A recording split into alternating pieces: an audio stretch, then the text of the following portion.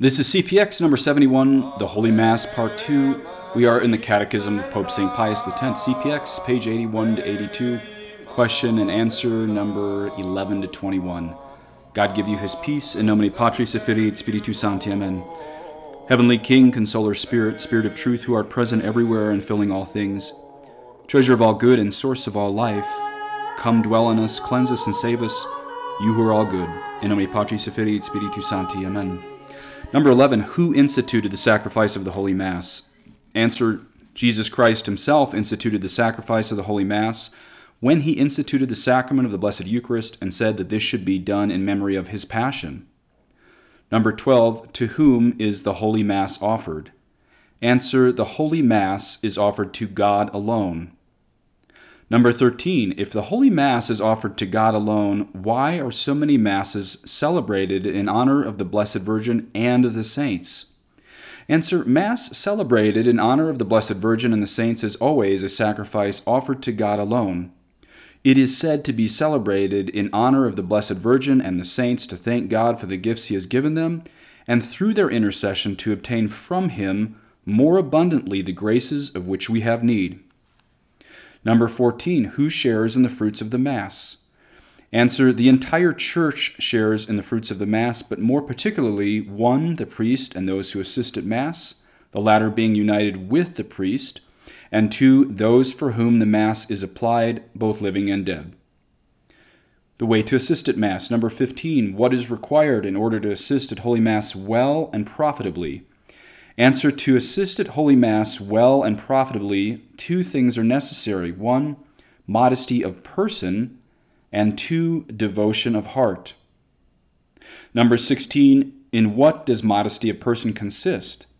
Answer, modesty of person consists especially in being modestly dressed, in observing silence and recollection, and, as far as possible, in remaining kneeling, except during the time of the 2 Gospels, which are heard standing. Number 17, in hearing Holy Mass, which is the best way to practice true devotion? Answer, in hearing Holy Mass, the best way to practice true devotion is the following. 1, from the very beginning, to unite our intention with that of the priest, offering the holy sacrifice to God for the ends for which it was instituted. 2, to accompany the priest in each prayer and action of the sacrifice. 3, to meditate on the passion and death of Jesus Christ, and to heartily detest our sins which have been the cause of them. Number 4, to go to communion, or at least to make a spiritual communion while the priest communicates. Number 18, what is spiritual communion? Answer, spiritual communion is a great desire to be united sacramentally with Jesus Christ, saying, for example, My Lord Jesus Christ, I desire with my whole heart to be united with thee now and forever, and then make the same acts that are to be made before and after sacramental communion. Number 19, does the recitation of the Rosary or other prayers during Mass prevent us from hearing it with profit? Answer, the recitation of the Rosary and other prayers during Mass does not prevent us from hearing it with profit, provided we try as far as possible to follow the parts of the Holy Sacrifice. Number 20, is it advisable to pray for others while assisting at Mass? Answer, yes, it is advisable to pray for others while assisting at Mass. Nay more, the time of Holy Mass is the most suitable of all times to pray for the living and the dead. Number 21, what should we do after Mass? Answer, after Mass, we should give God thanks for having allowed us to assist at this great sacrifice, and we should ask pardon for all the faults we may have committed while assisting at it. Thus are the words of the Holy Pope. Okay, today we're going to go in order of question 16, and then 18, and then 17. There's a lot to cover, so I have some hyperlinks in the show notes. You'll know what that means a little bit later. Let's look at number 16. In what does modesty of person consist? Answer, modesty of person consists especially in being modestly dressed, in observing silence and recollection, and, as far as possible, in remaining kneeling, except during the time of the 2 Gospels, which are heard standing. Now, there's some errors on this. There's a lot of Catholic people these days, especially women, who say modesty is completely cultural, or they might say something like modesty is just a matter of the heart, not of the body. There's a lot of Catholic women out there who say modesty is a woman of the heart, not of the body. Well, my answer to that is tell that to the men who are lusting after your body, not after your heart. You see, modesty is objective, and we're specifically speaking about Mass, but this is everywhere. But we'll focus in on the Mass today. Modesty is objective, and it always has been. So I'm going to read you a papal decree concerning modesty written by His Holiness Pope Pius XI on the 12th of January, 1930. Now, before I jump into that, let me make a quick note. I heard from someone that Padre Pio would deny absolution to men in short sleeves in the confessional.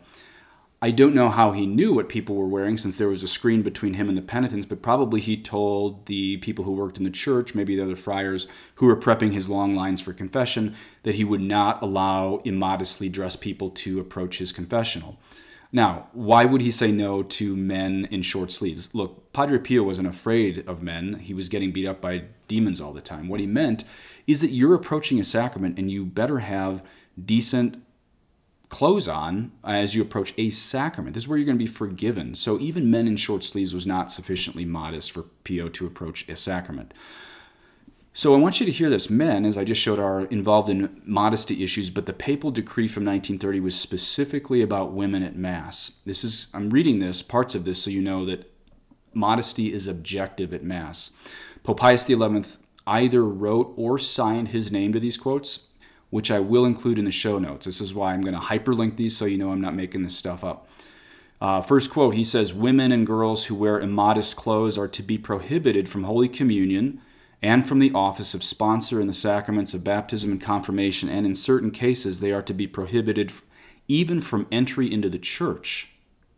Next quote, "A dress cannot be called decent which is cut deeper than 2 fingers' breadth under the pit of the throat, which does not cover the arms at least to the elbows, and scarcely reaches a bit beyond the knees. Furthermore, dresses of transparent material are improper." That's the Cardinal Vicar of Pope Pius XI on that.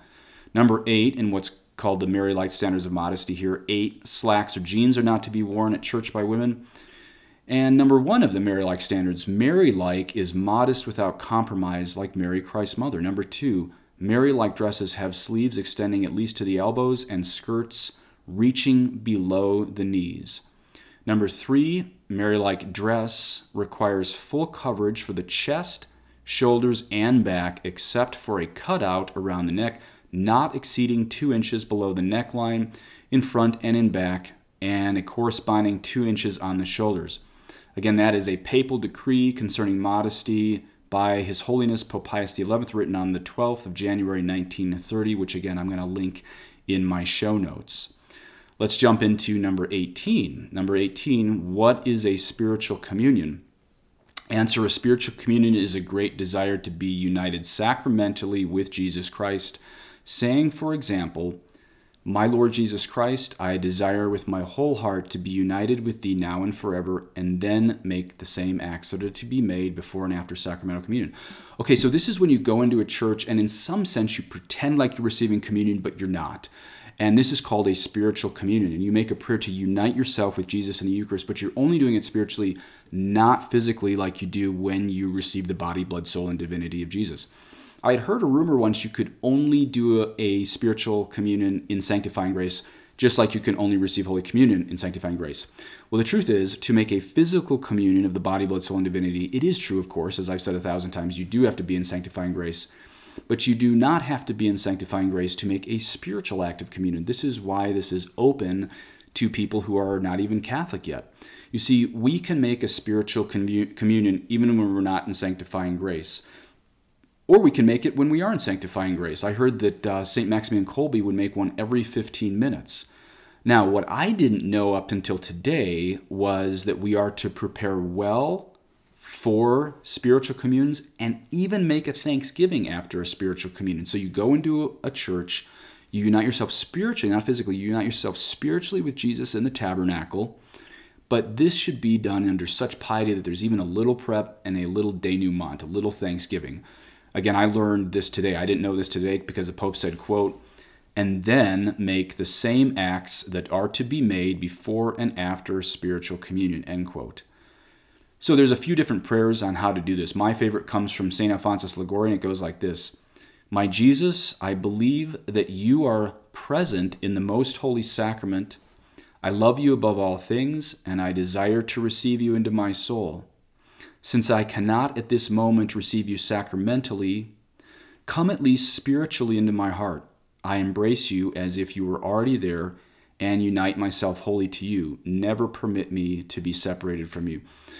So I'm going to link that as a link in the show notes. And again, if you are a non-Catholic waiting to get baptized, you can still attend Holy Mass on Sundays, and when everyone else or half the congregation goes up to receive Holy Communion, if you're not Catholic, you shouldn't go yet, but you can make that prayer and unite yourself to the Son of God in that prayer.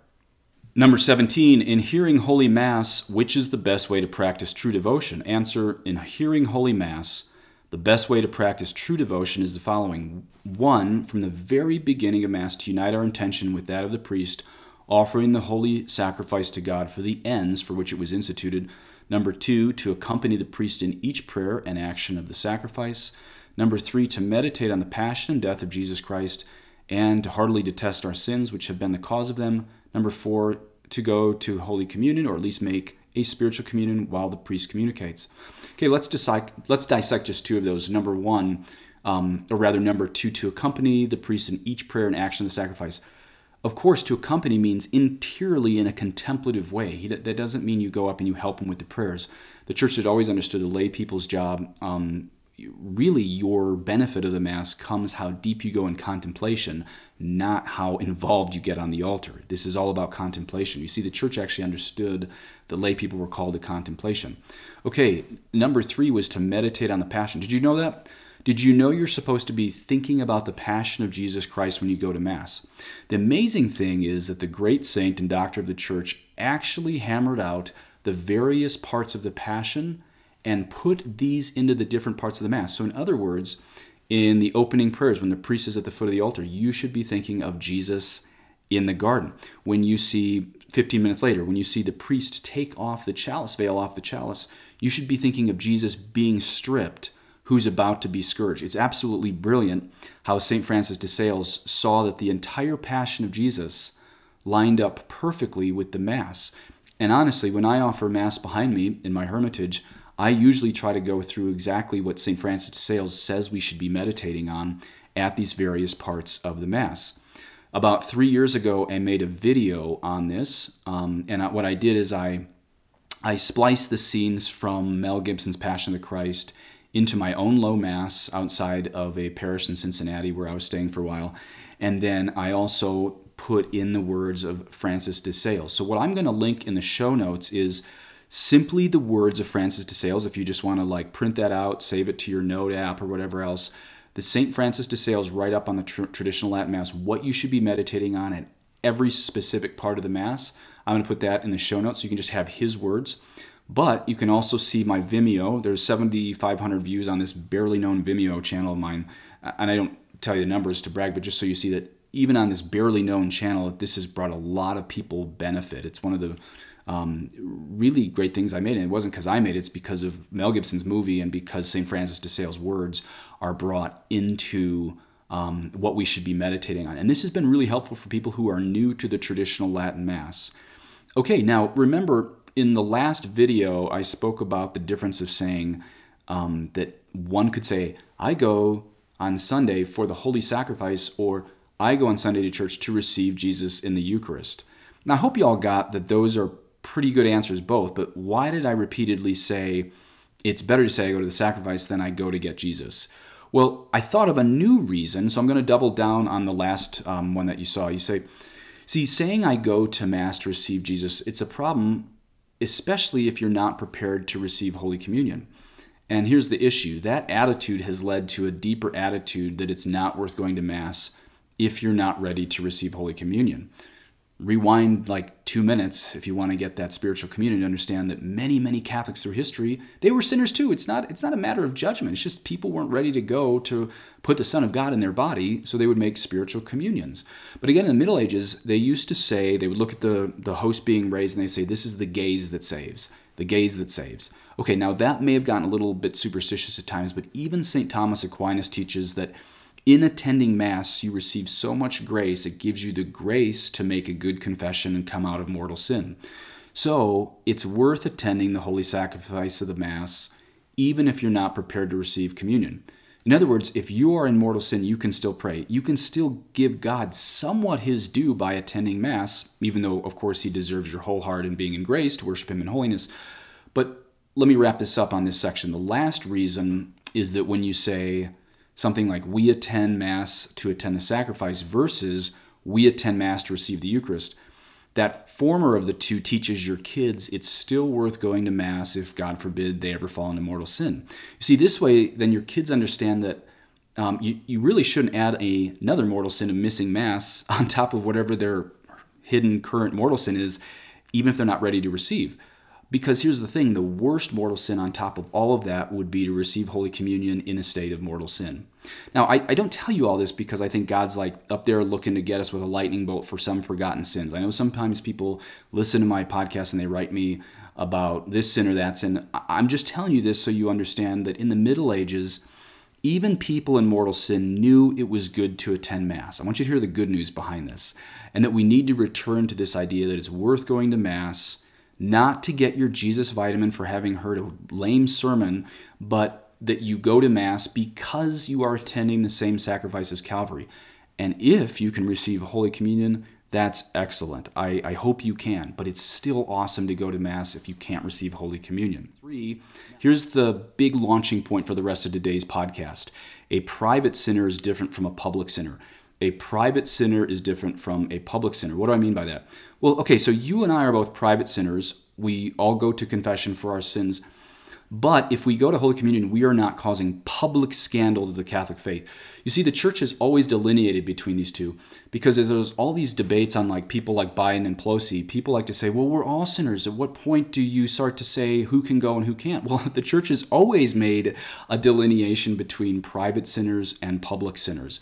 And this is even in the new Code of Canon Law released under Pope John Paul II. Everybody has heard many debates on this canon, but I'm going to read it to you today anyway. Canon 915 reads, quote, those who have been excommunicated or interdicted after the imposition or declaration of the penalty and others obstinately persevering in manifest grave sin are not to be admitted to Holy Communion, end quote. That's Canon 915.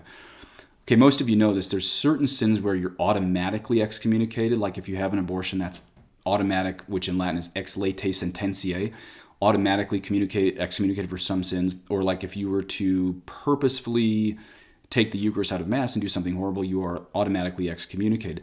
Other excommunications have to be done at the decree of the bishop. So, for example, a pro-abortion politician, even though this person might be behind tens of thousands of abortions by their policies, they're not actually driving someone to an abortion center. And by the way, driving them would be ex lege sententiae, excommunicated. But if politicians who are indirectly involved but heavily involved, this is publicly sinning by promoting the greatest genocide in history. And so Canon 915 tells such people that if your bishop tells you you're excommunicated, you are, and you can't go anymore. So who does this all land on? This lands on the bishop since it's not an automatic excommunication. Now, let's talk about something before we get back to someone like Biden and Pelosi. So, quote-unquote divorce and remarriage. Okay, these actually are public sins since you're publicly living with someone not your spouse, at least if you haven't got the annulment. And in such a case, the pastor has to go speak to them in private if they're receiving Holy Communion without living as brother and sister or without that annulment. The pastor has to speak to them in private. But now let's go back to the big-time pro-abortion politicians in Canon 915. You know, when Cardinal Burke was Bishop of La Crosse, Wisconsin, he conducted private communications to 3 Catholic legislators, imploring them, quote, to make their consciences correct with magisterial teachings, end quote. You're going to see in some of my quotes later, this is exactly the calling of bishops to speak privately to someone first. And, you know, we do have these statements from various bishops on the situation with Biden. Now the Vatican's involved. But I want to look at someone, since there's a lot of heat on Biden, let's look at someone else, Nancy Pelosi. You know, a month ago on the 21st of May, 2021, Eric Sammons with Crisis Magazine interviewed Archbishop Cordileone of San Francisco on this, and he brought up the topic of why don't you, Archbishop Cordileone, deny communion to Nancy Pelosi? Well, the Archbishop talked for a while about abortion and communion and pastoral considerations, but his ultimate answer as to why he won't deny communion to Nancy Pelosi in his diocese there in San Francisco was, I'm not at that point yet. Here's the clip from that. Credit to Crisis Magazine. The bishop or the pastoral leader has to have arrived at a point where he knows there's no benefit to be derived from this. It's going to be fruitless, and weigh all those other factors. So all I can say is I'm not at that point yet.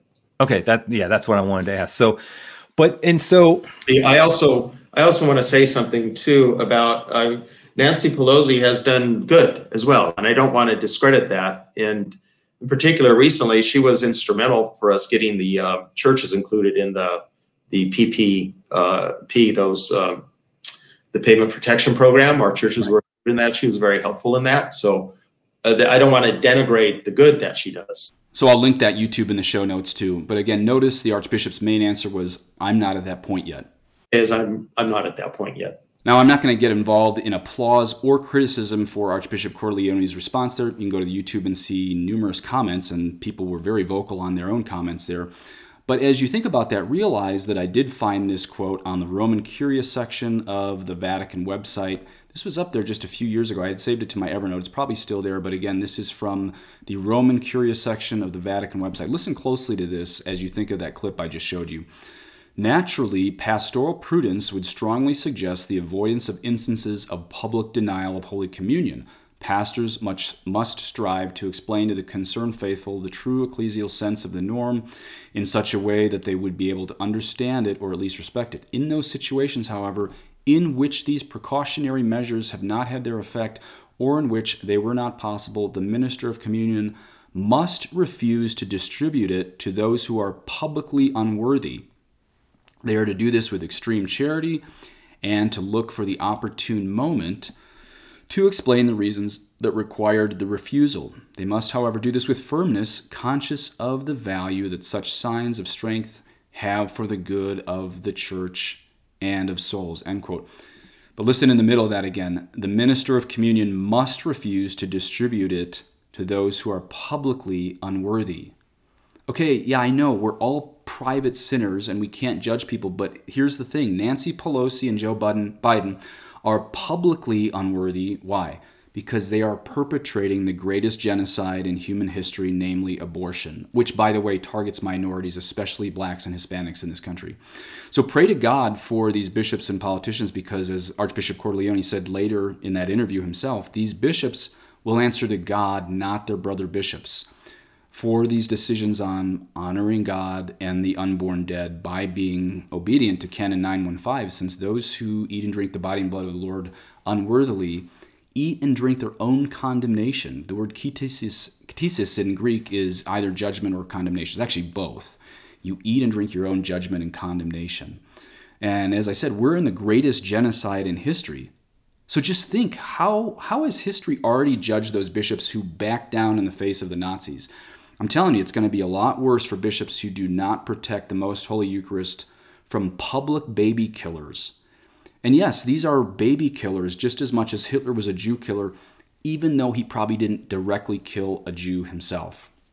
And they are enabled by bishops who keep them coming to the Eucharist for these sacrilegious communions after they keep in public policies that allow the slaughter of the greatest amount of people in the history of the world, namely abortion. Okay, so I'm going to wrap this up. Let me just remind you of the show notes I mentioned so you can go check these to make sure that I'm not just giving you my own opinion. I've sourced this out. So the first thing I've sourced out is Modesty by Pope Pius XI, either written by him or one of these cardinal vicars under him. I'm linking the actual words to the Marian modesty, especially what should be done at Mass, but probably everywhere. That's the first show note I'm going to link. Second I'm going to link is Eric Sammons at Crisis Magazine speaking to Archbishop Cordileone about Nancy Pelosi. I'm going to link the whole thing. I just showed you 30 seconds of the clip, but I'm going to link the whole thing so you don't think I'm just taking things out of context if you want to go watch that. The third thing I am going to link is the words only, of St. Francis de Sales, How to Follow Along at the Traditional Latin Mass by Meditating on the Passion of Our Lord Jesus Christ. Fourth thing I'm going to link is the video that I made splicing in the scenes from Mel Gibson's Passion to the words of St. Francis de Sales on the Latin Mass. And the fifth thing that you will see linked is the Spiritual Communion written by St. Alphonsus Liguori. Please say an Our Father for me at Benedictio Dei Omnipotentis. Patris et Filii et Spiritus Sancti descendet super vos et manet semper. Amen.